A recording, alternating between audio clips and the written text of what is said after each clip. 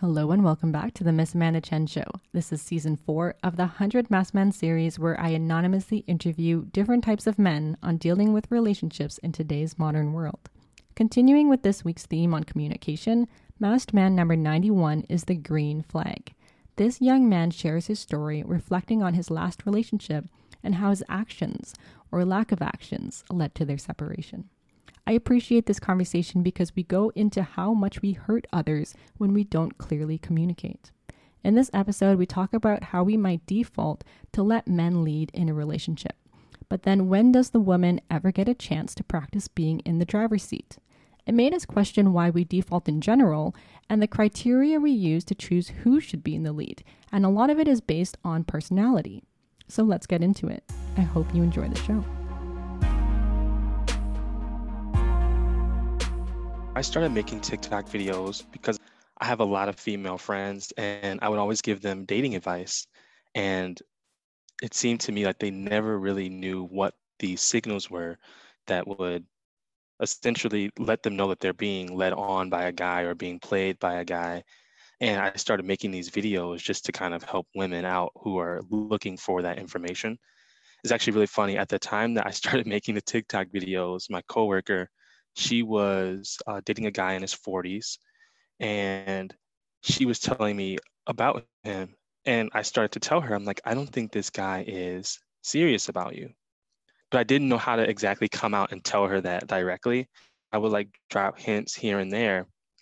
And this is like right at the start of me making TikTok videos. I was almost using that as like her situation as kind of like content because I knew she was following me. Okay. So it actually really helped. It helped her situation in the end. So like by the end of the relationship, she found a way to kind of catch him in the act of talking to other women, and he basically told someone else that he didn't want to be with her romantically. It helped me like understand like just how important it was for other people to know that information. So then I just kept posting after that. Okay. So is there any pushback from other men that are like, oh no, you're giving away our secrets? Like you're ruining the game for us? Do you get any hate for that? Oh yeah, definitely. I think the biggest one that I get in my comments is they'll either say that like I'm being like a simp, or they'll say that women prefer the bad type of guy. So like when I do like the red flag videos, or I'll do like green flag videos or anything like that, I always look in the comments and there are guys who say, oh, but women like this type of thing. Mm. And I think that they confuse, women are attracted to confidence in a guy. When it comes to men who are using women, they tend to have a lot of confidence. Whereas a lot of men who are a little bit on the like the nice guy types, they don't have that confidence that helps them get the woman that they're wanting. And so tend to get a lot of comments like that, like, oh, but women like this. And I'm like, no, they don't. They like confidence is what they're attracted to. They want you to take initiative, make moves and things like that. I'm like, these guys who are in it because they want to use those women are doing those things, which is why they're accelerating so much faster. That's like the biggest one I get, is that they think that they should be that bad guy. And so it upsets them when I make these videos informing women of like what those bad qualities are. So what's the difference between confidence as that expression versus bad guy behavior? Like if someone goes and approaches a woman, how can you tell the difference between someone that's just actually confident versus someone that's like trying to act like an asshole or something to maybe diminish her self-esteem so that he can maintain control and then it appears that he's confident? Mhm. Something that I think is a good indicator is just how progress in the relationship. Someone who's confident, I would say a confident but a good person, it's going to reflect in their actions. So a lot of the things that they do are going to come across as having a good character, whereas a guy who is in it for the wrong reasons, he's going to try to push the relationship to be more physical right from the start. So because that's what his end goal is. So he's angling the relationship or the trajectory of the relationship in a way that's going to lead to him being able to use the woman. Whereas the guy who's confident but is a good person or has good intentions, he's going to angle it more towards a committed relationship. So like it's kind of like the trajectory of the relationship. If it starts to become more physical earlier on and like more physical but like no commitment, then that's when like I would say that confidence is leading to a bad place. But if the trajectory is, and it could be physical too, that with good intentions, but it's ultimately going to be angled towards that committed relationship at the end. I mean, this sounds like it's kind of early days in dating, that maybe this person doesn't have the right intentions and is like pretending to have the right intentions so that they can get physically intimate with you. But what about if you're in a long-term relationship with someone? Are those qualities still there? Because do they still care about that physical need on an ongoing basis if you're already in a long-term relationship and you're kind of like having sex regularly? If once they're in the relationship, if the physical intimacy is still the important part of the relationship. As a way to control. Yeah. Like if is it always about that physical intimacy as like leverage? I wouldn't say necessarily for leverage, but it's almost like they want to. It's like some guys, they get into like these long-term relationships, and they'll become like cheaters or abusive or manipulative, and their intent is still bad. What they'll do is they'll use that person for like their own nefarious purposes. So like if they feel like they can still get with this person, they'll continue to stay in this relationship while they're doing other things and almost keep that person tied down so that they can be there when they need them while they offer nothing of themselves to that person. So it's almost like the physical intimacy is, it's like something that they use for their own gain or their own pleasure, and then Mm. they go off with the other person. In a lot of ways, it can be kind of possessive too, where the bad guy will keep a woman in a relationship and he'll become very possessive of her and think like, oh, this person is mine, but he doesn't necessarily have like the proper emotions for that person. And those are typically your narcissistic types, but they end up in those relationships and become very possessive of the person that they're with, but also treats them very badly. Do you think that these guys know that that's what they're doing for the most part? Like if you're talking about your colleague that she was really into this guy and he was acting shady in all these ways, how much of it was purposeful versus how much was it just like him not knowing what he's doing and just following a script? I think it was 100% purposeful. Really? Yes. With guys, since they have to work towards that physical intimacy, they have to put in so much work to get it. They spend their entire lives figuring out ways to manipulate women essentially into getting to that position. A really good example of this is when I was a teenager, one of my guy friends, he taught me a trick where he said, take a blanket and put it in your living room on the couch, fold it up neatly in the corner. And he said, when you're watching a movie or you're hanging out with someone, they will eventually go to that blanket and put it on. And he said, that's going to be your opening to get under the blanket with her to get her to that point. But it's like the amount of thought that he put into that was like ridiculous. I was like, I was like, how did you even come up with that? And then the one time I did try it, it did escalate in the way that he predicted it would. In the Oh. situation with my coworker, he was almost hiding her in a sense from his personal life. And when I told her, hey, I was like, I think this guy, I was basically telling her that the committed relationship component of it, like he was saying, oh, I'm not ready for a committed relationship, but they had already been talking for months. And so I was like, to be this far in, I was like, and to have no kind of commitment from this person, I was like, this seems a little bit, strange to me.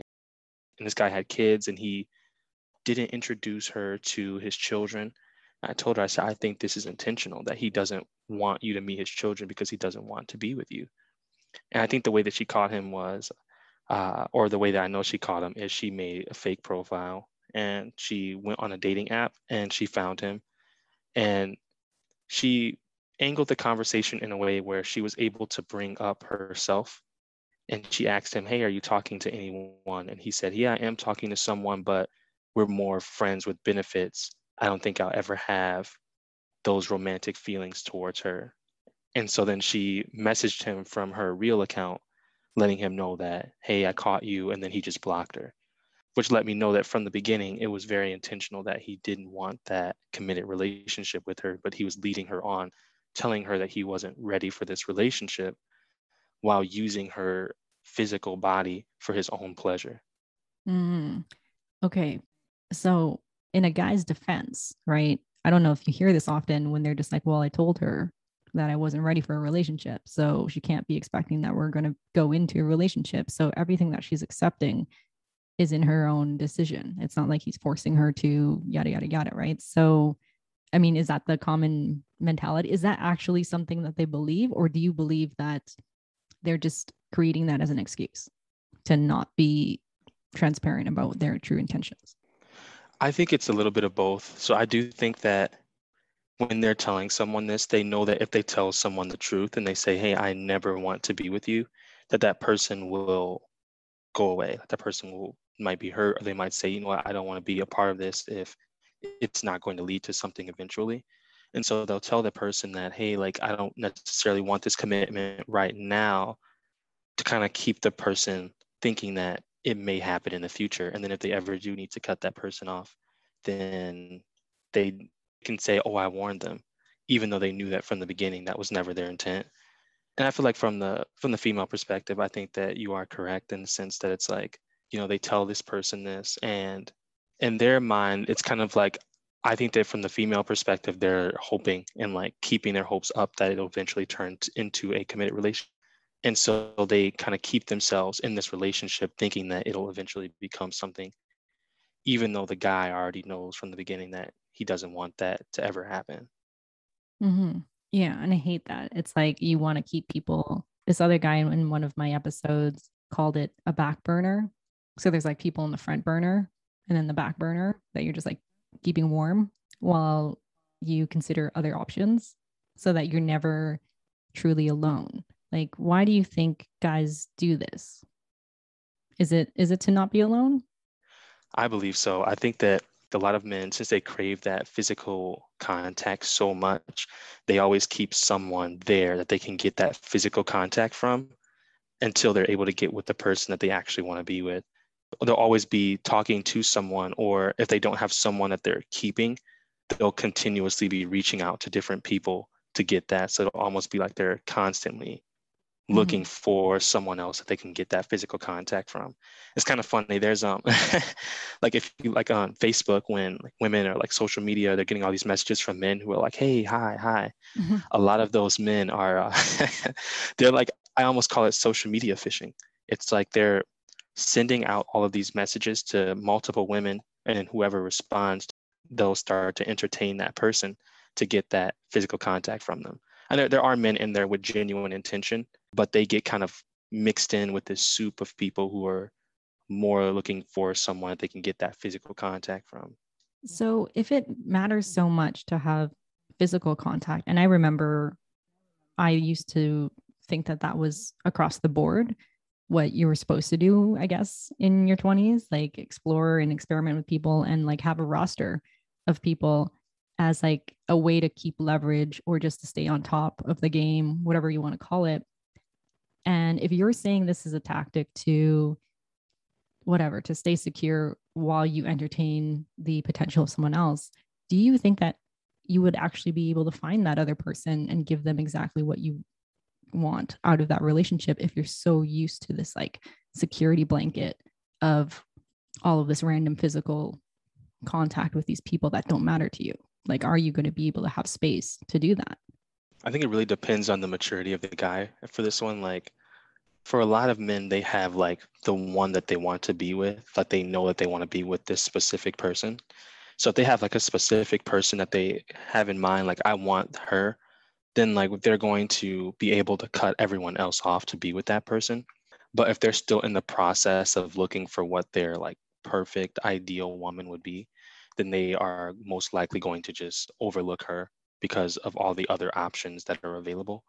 So it really depends on like whether or not the guy already knows the woman that he wants to be with or knows the type of woman that he wants to be with. But if he's still trying to assess what the perfect woman is or is still confused about it, he'll most likely overlook her because he'll just keep finding someone that has like plus one on the person that would be the ideal girl for him, for ideal woman. Do you have an ideal woman? My ideal, because I have like, for me, what I look for is like, I look for someone like with a lot of maturity, like someone who has the same type of mentality as me. And it's for a lot of reasons. Like I always think to myself that like someone who is wise but still like funny and has like more of an adventurous type of personality. So someone you can have fun with, but also have those meaningful conversations, and you can trust them to, like if you were to have kids with a woman, that you can trust that if something were to ever happen to you, that those kids would be in the hands of someone who has the wisdom to still teach them all of the proper values. And so that's kind of what I look for, like someone who's fun but can still be have those meaningful conversations and discussions, especially like when it comes to family. Like one thing I always think about is I was raised in a household with a very mature parents. They had a lot of wisdom. And so for me, I always think like if someone is able to get along with my parents, that would mean a lot to me, because if I were to ever, knock on wood, if anything were to ever happen to me, I would want to make sure that the relationship that they had with my parents still was there. That way the kid would grow up and they would still have love coming in from both sides of the family. If they weren't close to my side of the family, or they didn't never care to build those bonds, my kids would grow up and they wouldn't have access to that side of the family. It would almost be like they would never know their other half. So for me, it just comes with I just look for someone that has a lot of maturity and depth of character. So that's really what I look for. And that's I've met some people like that, but those types are usually in long-term relationships. So you have to kind of catch them at these like really specific moments where they're actually single. Really? Why do you think they're Yeah, already in it's really, relationships?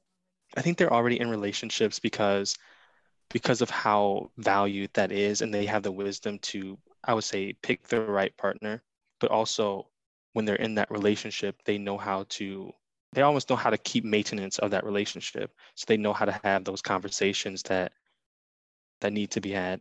They know how to take care of their partner, or provide that reciprocal relationship. They have like so much wisdom that it's almost like when they're dating someone, the other person is being it's like the relationship is secure, and it would only take for the other person to make a mistake like cheating or anything like that for the relationship to actually end.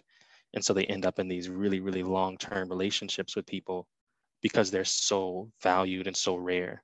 And I think I wouldn't say that it's rare in women, but I think that's even a rare quality in men to have both of those components. Really, I think that's what everyone strives for, that maturity and nurturing behavior. And that comes with someone that's just focused on themselves enough to Hmm. heal themselves, right?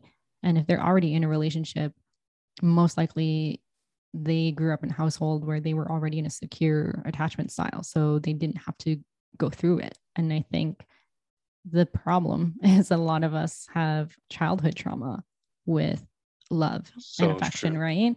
So I think unfortunately we just keep hitting each other's like pain points in those vulnerabilities and insecurities that come up from relationships. But yeah, like I would say there's a lot of people in that department. And it's funny because everyone that I ask, like, what's your ideal type of partner? It's always the same stuff.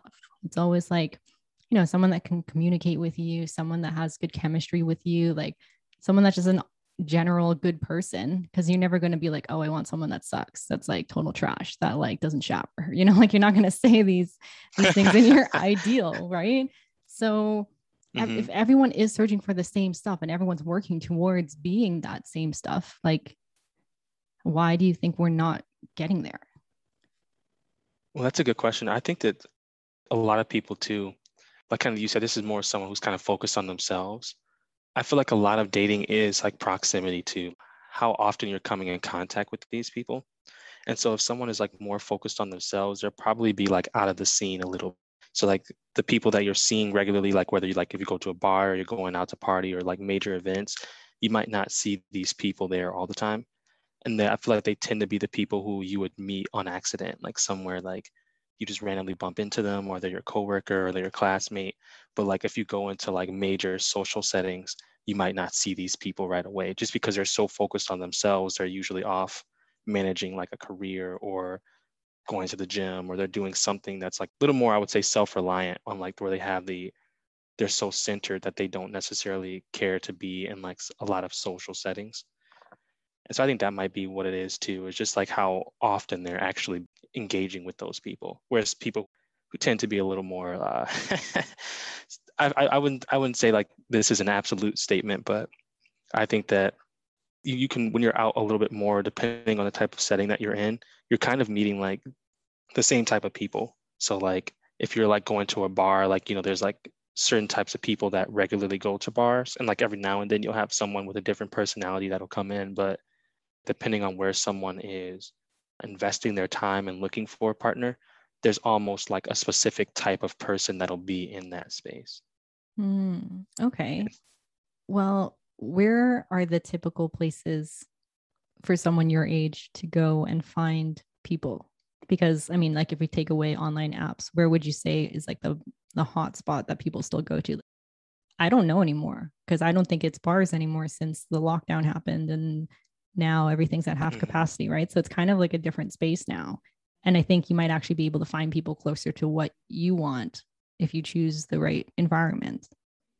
Yes, I actually I actually agree with this so much. I live in a COVID hotspot. It's weird. It's like they're still they still have the bars and clubs open here. I think they're like recently, like now with the Delta variant, they're closing down a little bit more, but they're still like doing like max capacity. And at one point when everything was shut down, I actually did feel like using the dating apps, I was able to connect with people who were more like-minded. Like there was it almost felt like since everyone was at home, they almost turned to social media as a way to pick up the slack in that department of like social interaction. So everyone was like scrolling through social media a lot more, or they were more willing to engage with people on there.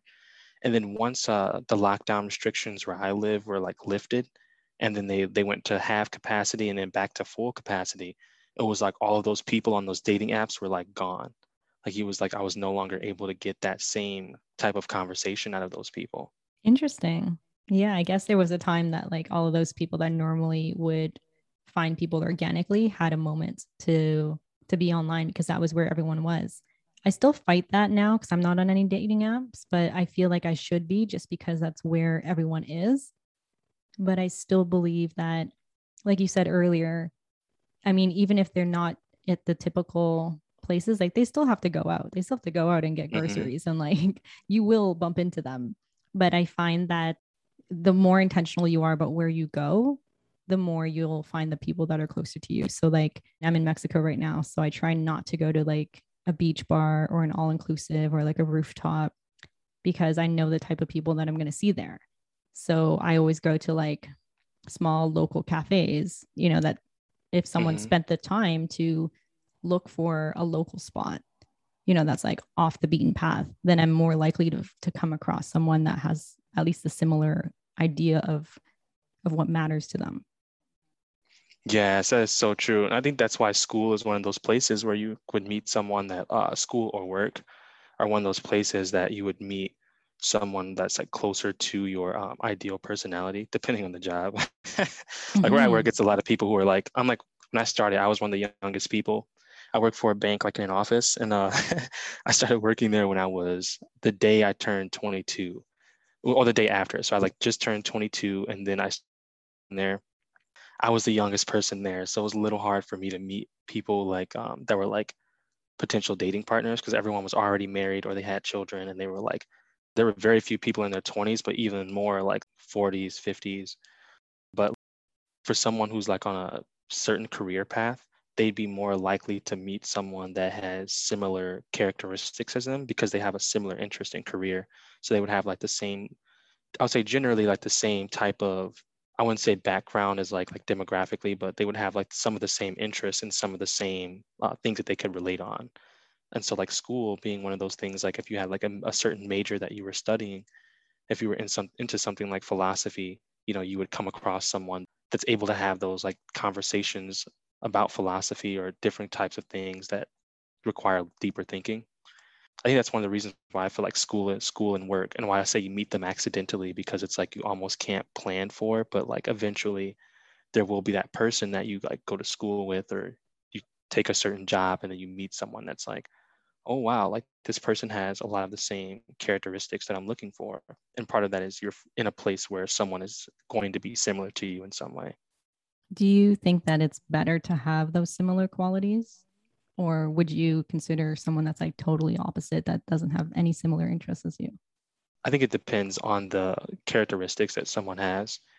Like someone that's like my way or the highway type, I think that they would probably want to be with someone that's a little bit more go with the flow. Because if they're both my way or the highway types, that can like kind of create this like collision or like a lot of altercation when they disagree on something. Whereas like there's two people that go with the flow, they might be a better match if they have the same characteristics because they would be able to, they wouldn't necessarily care to fight each other on what was going on. It might be hard for them to like make decisions on things. But Mm-hmm. like overall though, like that chemistry of like both people just kind of allowing the other person the space to put in their ideas and those type of scenarios, it would work. But two people who have very strong personalities and are a little more argumentative or aren't able to collaborate with other people, I feel like that might create a lot of collision between those personality types. So, how did you get into talking about relationships so much? Like, are you in a lot of relationships or do you hear a lot of stories? Like, how did you get into this? I would say like what got my interest in it was I would just always self-reflect and had like a lot of introspection. So I would get into a lot of I wouldn't say relationships, but like where you kind of have like a thing with someone, and whenever it would end, I would always reflect on what I might have done wrong, and then just like kind of look at what their motives were as well.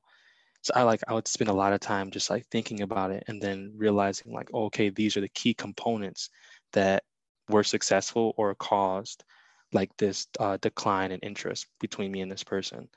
And so I would like just like spend so much time thinking about it. And then I went through a phase where I was really, really, I was like single for like a really long time. And so I started to look into like, I started to like self-improve. And I came across something about reading people's body language. And I got really interested in that. I said that would be such a useful ability to have to be able to understand body language. So I started to get into like psychology, like rabbit hole, and just like looking at like a bunch of different things, watching a lot of videos. I read some books about like narcissism and like just like different like confidence booster type of books. And what I was finding over and over again was just like some of the components that I was reflecting on in myself were in those books. And so I was like, oh, interesting. I said, so this is something that, they talk about, kind of like that confidence thing, like where it's like women are more attracted to confidence than they are necessarily like those bad guy traits. Like that was like one of the things that I would like read a lot. And so then I started to get like more and more into it. And the more I thought about it, like the more I just like kept going like deeper and deeper into it. And eventually I started to talk about it with people more and more, or be able to, like when people do talk to me about their relationships, being able to recognize like what was going on in their situation. And so then I Mm-hmm. would like talk to people about that, and eventually it just turned into me like saying, oh, I should just like start making videos instead of, just talking to people about it one on one. Yeah, like reflection is such a huge factor of growth. And I think you're one of the anomalies of men that take that time to reflect on what happened after a relationship. Usually, guys just like jump right into a new one to forget about the last one. How come you decided to take that time to think about it rather than just jumping into something else and just like not thinking about it? I think for me it was there was one relationship that I was in for like the longest one I had. It ended in like a really abrupt way. Like I had gotten like cheated on. And I remember coming out of that relationship, it was right at the start of college. And when I came into college, I was actually a really popular student. People, instead of making TikToks, I used to make really funny Snapchat videos. And like when I started college, it became really, really funny to people. And so a lot of people were watching my Snapchats regularly. And I remember like when it was like when like the news broke, like, oh, he's finally single. A lot of women started to throw themselves at me in a way. And I kind of did the same thing where it was like, you would like get with people to help you forget about this person. And eventually it came to a point where I like thought to myself, this isn't helping me. It was like the more that I tried to be with like the other people, I would realize just how empty it actually was. And so then I started to kind of become more reflective on myself. And like I couldn't go to any of my guy friends either.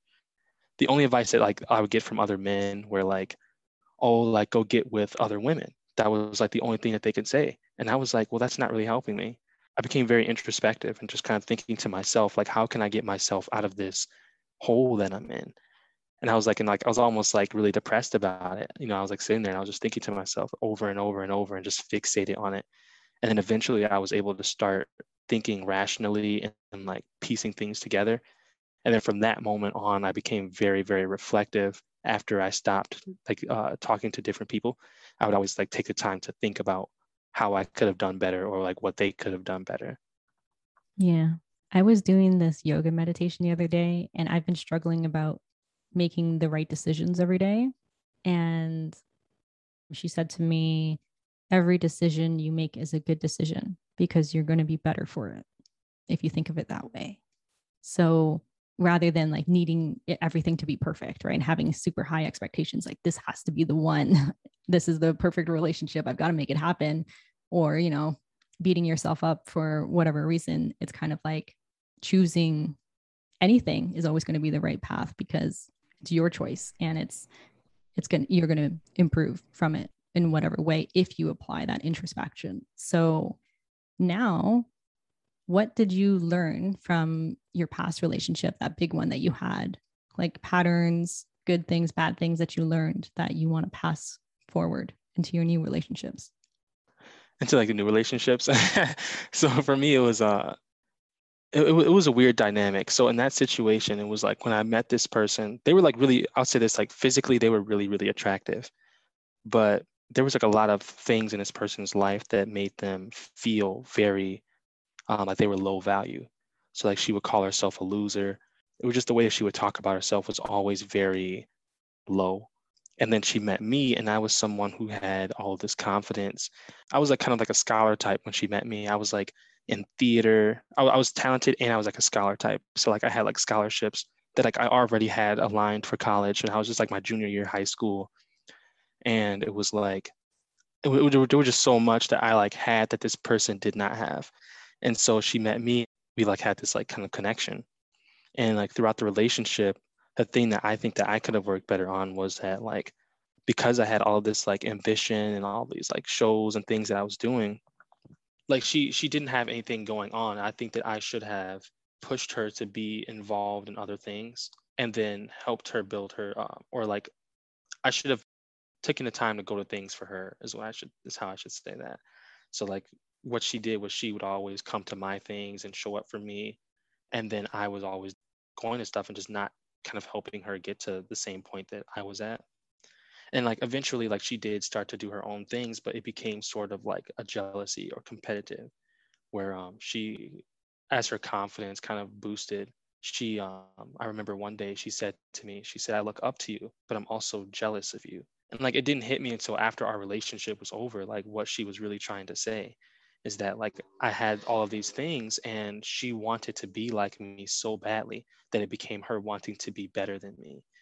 And so like by the end of the relationship, she basically like her social status increased from dating me. So like more and more people were recognizing her. They're like, who is this beautiful girl that he's dating? And like that's what I would always tell her, like, you are Mm. actually the prettiest one of your friend group. And like not in a bad way, but where her friends would treat her very poorly.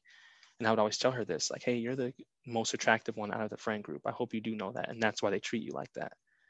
And so she eventually like I think it reached a point where she almost became very self-absorbed with herself because she didn't know how to manage the popularity that she was receiving. I remember one day she posted on her social media and she got like 400 likes on her selfie on Facebook. Like this is back when like before the influencers and stuff, so this was kind of rare.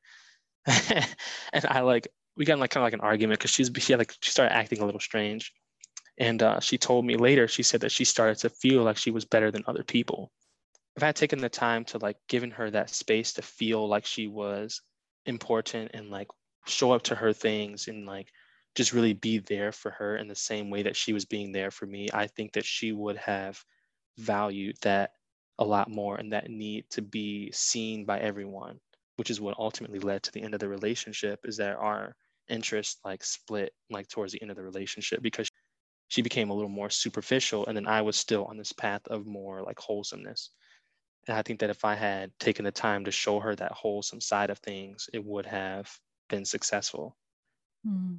Yeah. I think there's so many layers to that because I mean, listening to that and as a woman, I can see I was definitely that girl at a time where I dated someone that was like, oh my God, why is this guy interested in me? Because I just had like negative zero self esteem. And then slowly learning to navigate around taking leverage of this person I'm dating to build my own popularity so that I can do something with it. And a lot of that is based on how people are looking at you and just how society and the patriarchy is telling how women should act as a way to have this sexual power, which actually doesn't give you any power at the end of the day, but it makes you feel like you have that power because all eyes are on you. I think it's challenging because I talk to a lot of guys and they say, like, oh, there's this beautiful soul that I met that I'm dating, and she just isn't motivated to do anything because she hasn't figured out what she wants to do yet. And here I am grinding and working and whatever. And it's just like, I feel weird because either she wants more attention or she's jealous and kind of acts weird about it, or like keeps trying to take me away from my work. You know what I mean? Mm-hmm. So, what are your thoughts on that? Because I don't think that behavior is going to go away for a while. Like, I think that dynamic is really popular when a guy kind of sees a girl that doesn't know how beautiful she is and like whatever wants to make her bloom and all of that, which is great in terms of that intention. But then when they're with her, they don't know how to help her grow properly. You know, they're not watering her with the right ingredients. So how would you do this in the future? Like if you had the exact same opportunity, you meet this girl that's kind of not that sure of herself, but you guys have a beautiful connection, and like how would you change it this time? I think if I were to do it this time, I would definitely, instead of making her more like me, I would try to make her more like herself. 'Cause at the end of the day, I feel like even if I built her up, if I built her up to be like me, it's never going to work out in that relationship. And so I think that, or it's never going to work out for her, honestly, because what it'll do is it'll make her like almost like a past situation where this person had no interest in being, seen or anything. And then by the end of the relationship, it became very competitive. And so I think that to prevent that sort of like envy or jealousy, you would make them feel more centered with themselves. So at the end of the day, I think that having that confidence is all about being true to who you are at your core. And so like teaching them to sort of recognize their own values and become more solidified in their own self will help them navigate through becoming more of an ambitious person. And so in this case, that's what I would do differently. It's just kind of help them solidify their own values. Do you have like a specific way that you would do that? Because I'm curious, like, I think women are more likely to support a man in whatever way, like show up to whatever his things are. And women are more okay with accepting the fact that if a guy's busy, then, he doesn't have to show up for this stuff. So the only alternative on my end is if women are more specific about their boundaries and are like, I'm not going to go to your thing unless you come to my thing, or whatever the compromise is. But that is obviously in a more like aggressive resolution control way. So how would you do it in more of a like proactive, encouraging way so that she'll actually come to you and ask you to attend these things? Because like this reminds me of one time where I just started my business and I wanted to go to a market. I'm from Toronto, but the market was in Vancouver. And I asked my Mhm. boyfriend if he'd like to come with me to Vancouver just to sit at the booth and like help me launch my product. And he was like, why? There's nothing to do in Vancouver. And I was like, well, I mean, it's you supporting me. That would be what you're doing in Vancouver. And yeah, so he said no. And then secretly, I bought a ticket to go to Vancouver, and I bought another ticket for my girlfriend to come with me. And I held this secret from him the whole time because I was like, I should have just walked out of that relationship right then and there from that kind of rejection of someone just choosing not to support me. And it took me so much courage to even ask him because it was like something that really mattered to me, right? So I don't know, like how would you encourage that so that she would just willingly tell you, instead of like, oh, hey, like I noticed you're really into cooking. Like maybe you like take that to a bake sale. You know what I mean? Like it's different, right? Like if the Mm-hmm. person is already expressive about what they want, but if it's someone that's like kind of like doesn't have as much self-esteem or is a bit more shy, or like you're just not there yet in the comfort level of your relationship, how would you prompt that? To me, I feel like in that type of situation, I would prompt the person to feel seen and to feel heard. I feel like that's what causes a lot of the divide or makes people feel like they aren't important, is when their values aren't being recognized or like their voice isn't being heard. To put it in like a more of like a like an active sense, I would push someone to make more decisions. So if there's someone who's always relying on me to make the decisions, I would like push for them to be more assertive. So like if they say something like, "Hey, I think this would be something fun to do," like they might deliver that in a very unconfident way, but I would actually do what they ask of me. "Hey, I think that would be really fun. Let's go and do that." And the more that you make this person feel like their requests are being heard or that the things they want to do are being like seen and recognized, they're going to eventually feel more comfortable asserting themselves and saying, "Hey, I want this." And then knowing that, it's going to be respected. And so in that type of situation where, you're wanting this person to go to a show with you, you know, he failed in making sure that, you felt recognized and seen for the work that you were putting in. He kind of like left you high and dry, like when you were like looking for that sort of support. And so for me, I feel like that's what like one of the things that I would do differently is when they're making these decisions or asking to do certain things, I would always make sure that they felt supported in the same way that I feel supported when I make decisions. Yeah. You know what? That actually reminds me. I have a really cool friend, and we lived together for a little bit while we were living in Mexico. And we had just one key that we would share in this 2 bedroom apartment. So she would decide based on who carried the keys is who's leading for where we're going out tonight. And announced it and said, okay, so are you leading tonight? And then give me the keys. And I've never had someone state it that way, because that means you're now responsible for getting us from point A to point B. You're responsible for getting us home. You're responsible for the choice of where we're going tonight. You're responsible for the route that we're going to take. And I don't think we say that out loud enough. So if you're just like, if it's just the two of us, you might just default to whoever seems to be the more assertive type.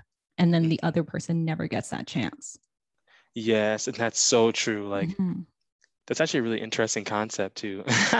Just like making sure that they understand that like from the beginning, it's like already established that that's what they were going to do. I actually really like that. I Yeah. f- Cause yeah, like I would always get like, if a guy's like, oh, you choose the restaurant tonight, like, okay, I get to choose it, but he's still the one that's driving. He's still the one choosing what time we're going, all of mhm. the things. Like at the end of the day, he's still in the driver's seat for most of the thing. I don't actually get to have full responsibility of it. So I never experienced that until I had that with my friend in such a like, it was almost like preschool, but like it was like, today is your day. And you are driving this way.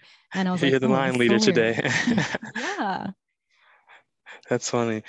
I really like that component of what you mentioned. It's like this is one of the reasons why I always say like I push for like my female friends to be more in charge.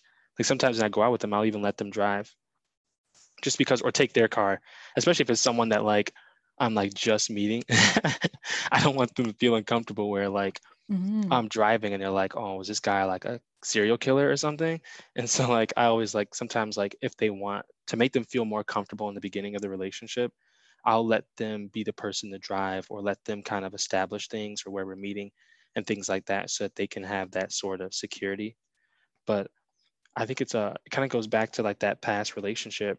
One of the things that I remember her saying when we got into like I wouldn't say an argument, but she got really emotional one day and she was crying and she said, "When is it my turn to be the star?"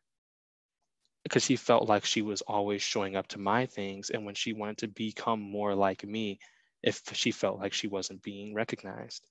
And so I think like it kind of goes back to that situation of like when is it my turn to be that person who gets to be the assertive one, who gets to be the one who's seen, recognized, and felt. And so I Mm-hmm. think that is really a really important thing to have, is to let someone lead instead of always making them follow like what our choices would be. Yeah. And also, I think it's good to realize that the leader doesn't always have to be the assertive type. We're just like defaulting to that person that's Hmm. just more outspoken. But then we never think about the quiet person. So by taking turns like that or like announcing it, I think that really helps the other side, that isn't really confident to be like, it's my turn today. Like anyone that's shy is not never going to say that. Right. So it's kind of like balancing that out, because otherwise we always keep it exactly the way that it is and no one ever gets to grow from that. So true. I'm actually on the other side of that. Like in my day-to-day life, like I tend to be a little more quiet, or like I keep to myself, depending on the environment. Like at work, I'm a little more outspoken, but like just like day to day, like I tend to keep to myself. I go to the gym. I'm not the type of person that'll like walk up and like start conversations with people unless they come and talk to me. But a lot of times, like people will mistake that for like lack of confidence, or they'll mistake it for like me not knowing what is like what decision I'm going to make. And then I come out and I'm very assertive, but I'm just a little more quiet, a little more reserved. And so it kind of goes back to where always assume that the most outspoken person is the one who's going to make the best decisions, the one that we should follow. But a lot of times, the person who's a little more quiet, they still have a lot of those qualities. They just aren't like outspoken about it. Yeah. And I think people will get really unsettled with calm people. Like if you have a calm energy, it doesn't make any sense, because it's like, okay, is this person quiet or bitchy or like super reserved or what? Like it's hard to So read, true. right? Versus someone high energy, you're like, oh, that's the leader immediately. Let's talk to that person because that person's well spoken and articulate and they're going to say this and that and whatever. And usually those people have no idea what they're doing. They just are high energy people.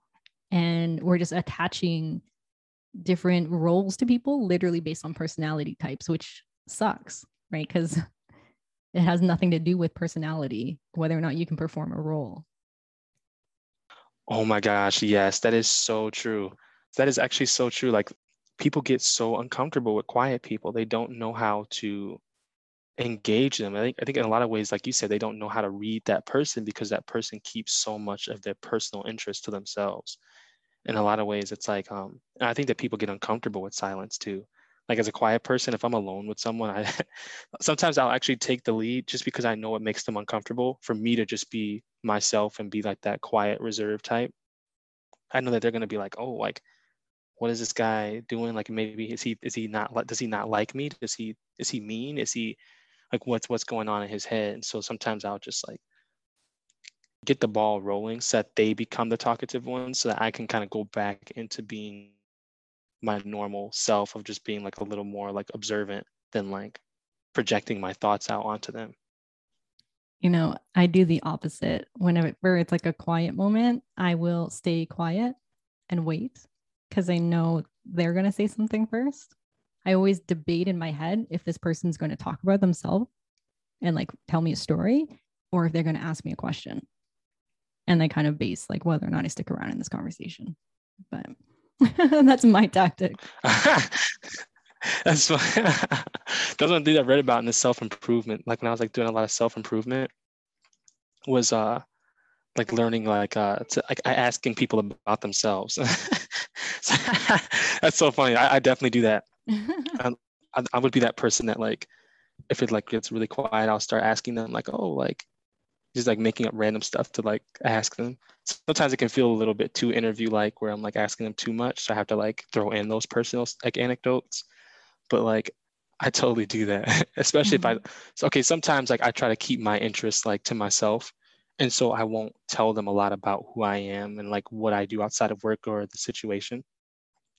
I'll get them to talk about themselves first so that like I can learn like whether or not our personalities will actually match. Yeah, I know what you mean. I think I don't know. I went on this date, which I haven't been on a date in like forever, but I went on this date and we were supposed to meet at this time. And I said, I'm on my way. And then he said he was going to leave 2 minutes after. And I show up like 5 minutes after. And I'm like, I'm here at this place. And he's like, oh, you're there already? And I was like, well, we said we were going to meet at this time.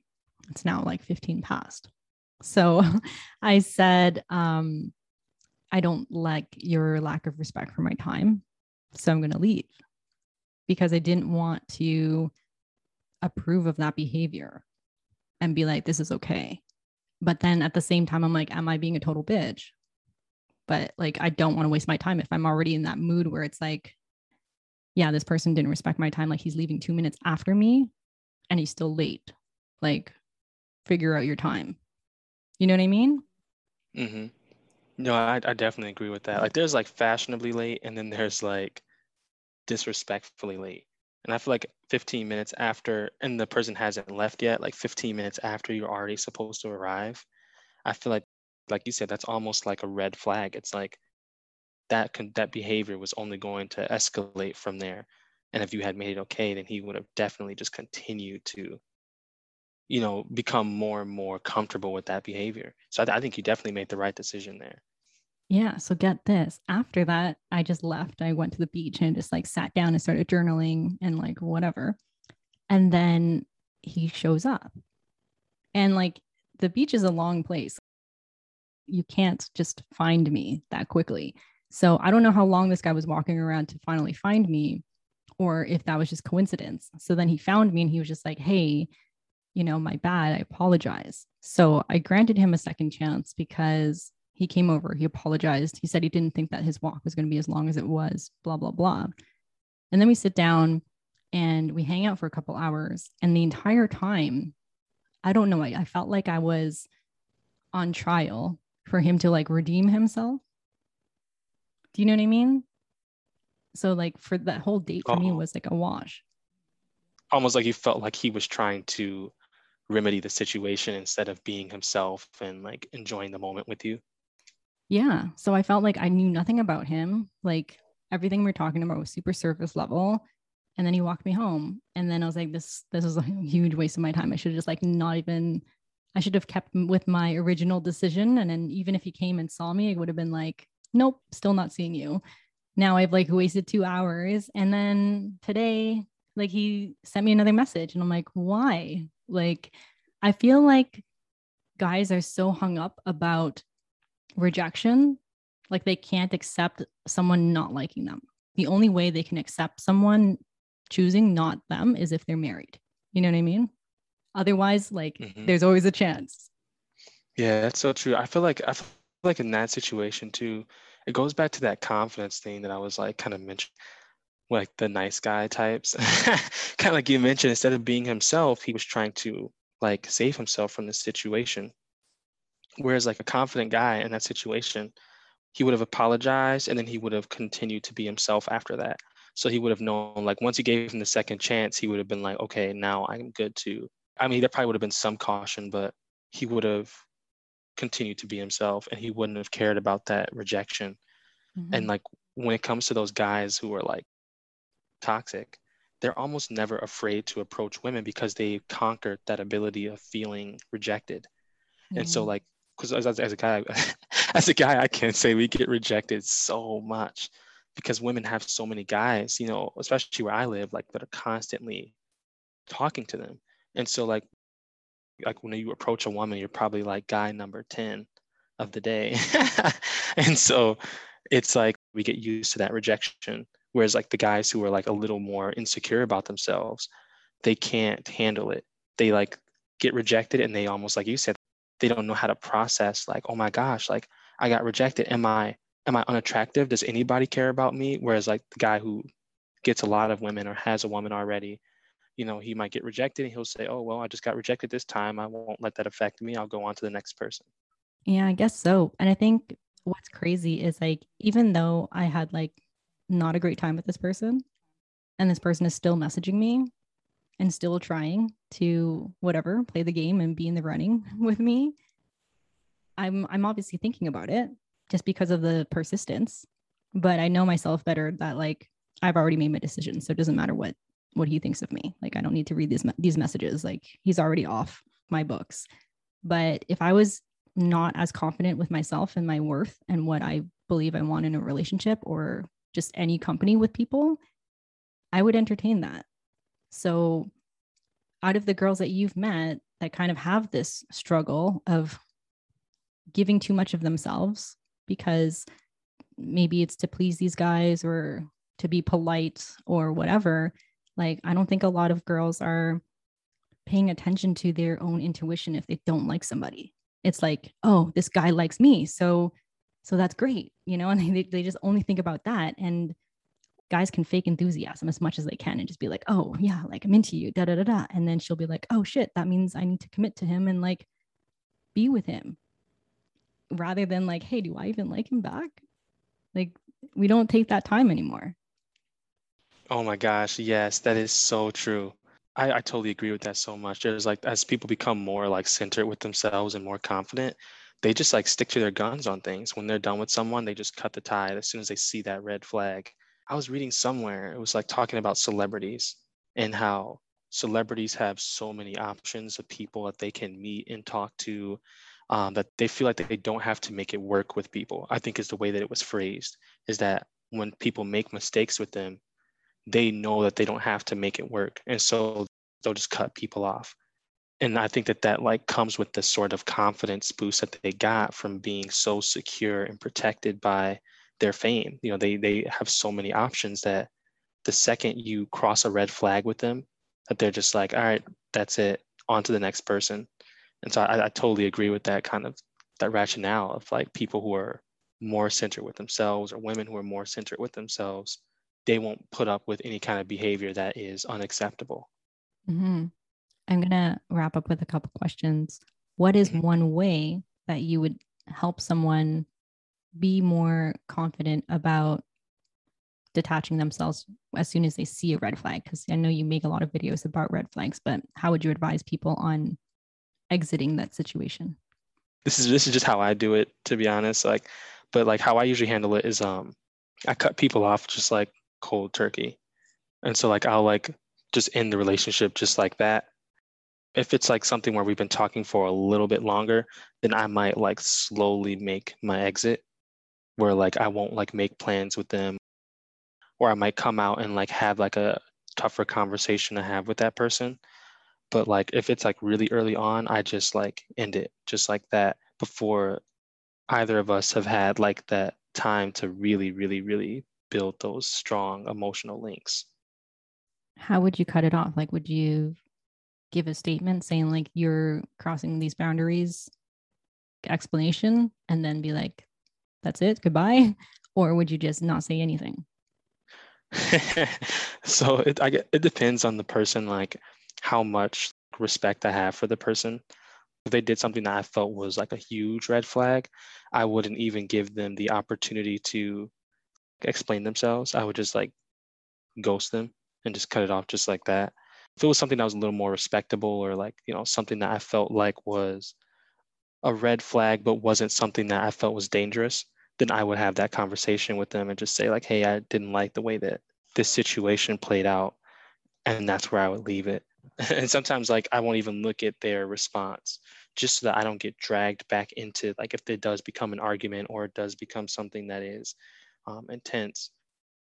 I'll make my statement to them, and I might like read what they have to say back. I might say thank you for listening or hearing what I have to say or anything like that. But if they continue to like write messages back to me or they continue to try to have the conversation, I'll just end it there before either of us are able to get sucked into having this like debate or like argument. Yeah. And I think when you say something with finality, as in like this is a statement, not a conversation, I think it doesn't matter. It doesn't matter what their response is. But I think if you ghost somebody, we we keep it open because that person doesn't know why you ghosted. They just think you ghosted because you're dating someone new or whatever story that they want to say versus the actual truth when you're like, hey, look, I didn't like it when you showed up late. That's it. I don't like that you have bad time management. Full stop. You know what I mean? Because then they can't Hmm. say anything else. Like, so what if you apologize? That doesn't matter. That's just I just don't like that you have bad time management. We're done. right? So there's a Hmm. finality there. Yeah, I like that too. I also feel like that helps them if they are the introspective type, that they'll like recognize that, and then the next whoever they go out with next, it almost kind of prepares them for that next relationship, where it's like, okay, this time I'm going to make sure that I show up on time because of the feedback that I got from the last person. Yeah, exactly. Right. And it's kind of a gift in its own way. And also, you're settled because you've said your piece and it doesn't matter what comes after that. Because otherwise, you're Hmm. holding it in, you ghosted, right? Like, technically, you can open that conversation again and be like, hey, you know what? Like, I was really upset about this thing. And then whatever, if you're in a moment of weakness, right? Where if you just say it and it's like done, you don't have to think about it again. But I don't know. So Some people, true. some people want to keep it in, right? Because it's they're afraid of hurting someone else. I don't know. So I think that is something that I kind of struggle with too, is like sometimes if someone is a little too attached to you, it is hard to give them that final statement. Like if you can tell the person really does like you a lot, but they have all of these red flags, and it's like, you kind of know that you're like kind of breaking their heart in a sense. Like it may not be like a huge heartbreak since they're like not in a committed relationship yet, but it's still going to like damage them in some ways. This is a really like toxic tactic that I might use from time to time. But sometimes what I do is I will like kind of just I will slowly dry out the conversation. I'll like make myself more and more unappealing to them so that they end up being the one to ghost me. And so it's like I'll like almost like turn the tables on them, and like I'll become the one who's like a little more like I might take longer to respond, or I might like write back messages that are hard to respond to, things like that. And what ends up happening is they eventually start to become unattracted to you, and then they cut the tie. And then on their end, they're thinking they're the ones who ended things, but really it was me who kind of turned the situation so that they would be the one to do it themselves. That's like one that I use from time to time if I really feel like I can't come forward to that person. So those are like Okay. the ones where I'm in those low ruts, at the moments where I don't have the confidence to might say something that's like a tactic that I might use. But for the most part, most of the time, I'm usually pretty comfortable just telling them what I didn't like. Yeah, because that sucks. Like you're already settled with the fact that you don't want to be with this person anymore. And then you make yourself hating, like hateable towards this person. But the person receiving it on the other end, like I've had this happen to me all the time. And I know it's a tactic, obviously. And it's kind of like when at which point am I supposed to get the hint, I guess? And for me, it's kind of like, when did it stop for you? I don't get that answer. I just see the behavior change, Hmm. right? And then now I question the whole relationship as in totality. And then now I leave with all these trust issues that could have been solved if I just got that honesty and that closure. So true. This is one of the reasons why I don't use this one Yeah. as much, just because I know how that kind of thinking, that it can cause someone to kind of spiral into this sort of like thinking rabbit hole. Yeah. Okay. I'm going to ask you, what is one of your biggest red flags? One of the biggest red flags. Mm-hmm. I think the biggest one for me is there's so many there's so many that I look for, but I would say the biggest one for me is immaturity, or like how they handle situations when they're handling conflict. If that person chooses to become like combative or tries to attack the other person, then to me that's like a red flag, because if I ever upset them, instead of them handling the situation with maturity, they might try to attack me in some way. So, like a good example of this would be like if you're seeing someone arguing with a friend and they try to destroy that friend's image after the friendship is over. They might go and tell all that person's secrets, or they might just do these things to make themselves feel like they won the conflict, instead of them quietly leaving that friendship, or, you know, continuing to be respectful and keeping that person's secrets out of the public's eye. To me, like that, like is one of the biggest red flags, because what that means is that if something were to ever happen between me and that person, might try to do just anything and everything in their power to make sure that they feel like they won, which could being, just really anything. Like if I had a child with this person, they might try to keep that from, or if they learned a secret about me, they might go and tell the world, or there's just like all kinds of situations. Like I think one of them was I remember I ended a relationship with someone and she already had a different boyfriend. And I remember her telling me, she said, she took some pictures of me once where I like didn't have clothes on. And so she said, if you even try to get with someone else, I'm going to post these pictures for everyone to see. And then when I like, the way that I like kind of saved the situation was I came back and I said, I just restated to her just how absolutely crazy that is, that like you're in this new relationship and you're still trying to control me when you have a completely new person that you're with. And like it was some kind of way where I was able to phrase it back to her that she like snapped out of this like angry rage that she was in. And then she messaged me and said, hey, I just wanted to let you know I deleted all of the pictures that I had of you. And then it was like, that was like sort of the closure moment of that relationship. So that's like a red flag to me, is just how people handle those conflicts. Wow. That's amazing that you were able to get that person to change their ways.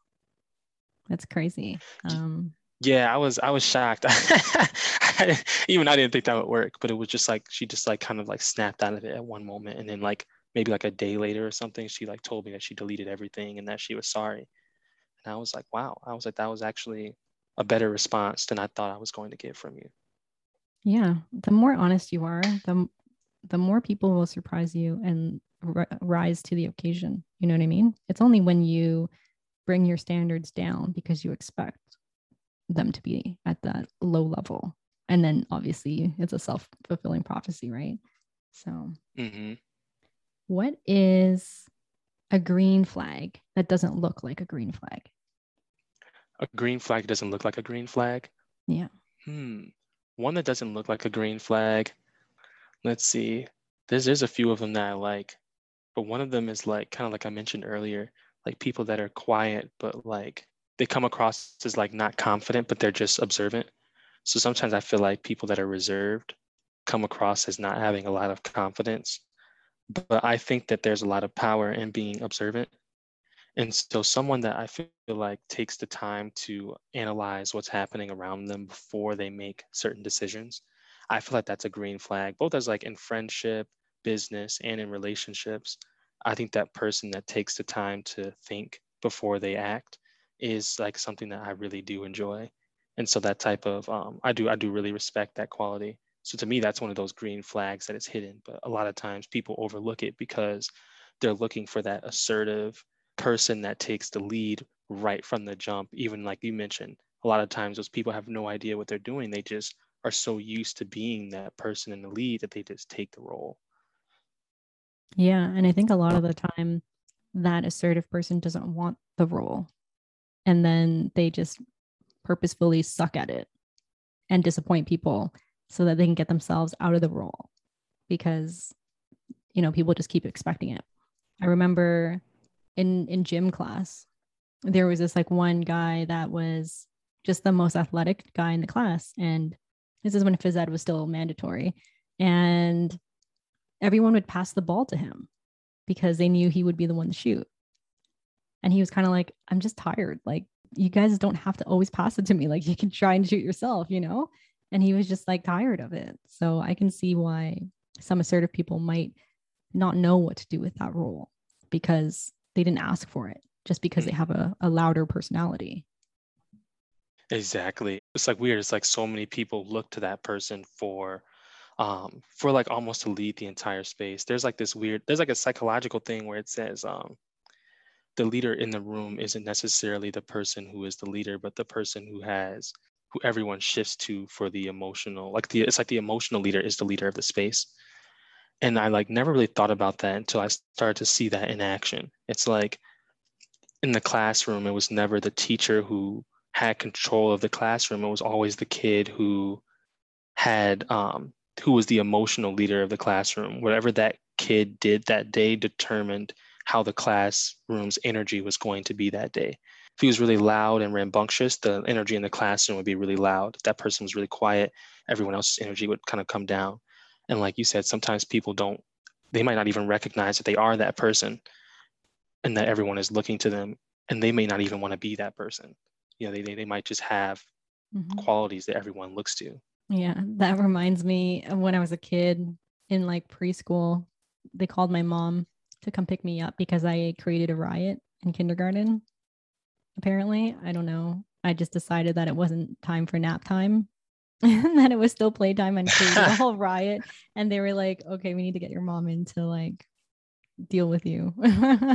So yeah, I can see how like one person, might not actually be the leader, like not the teacher, but actually has more control of the space and people in it. So true. That's funny. Get all the kindergartners to finally stand up for themselves. I don't want to go to sleep. I want to have fun. So funny. That's such a me thing to do. My last question is, what topics or ideas do you want to invite another man to elaborate on in another episode on the show? A topic I would want to get, I think that something that I would want to see men elaborate on, or not elaborate on, but really kind of explore, is this idea of feeling like they need to be the provider.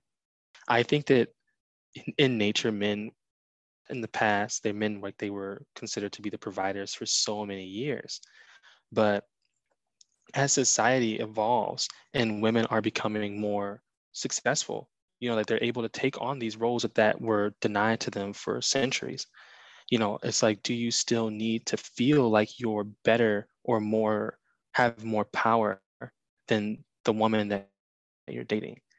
And I think that a lot of men feel emasculated if the woman they're dating makes more money than them, like if she's the breadwinner.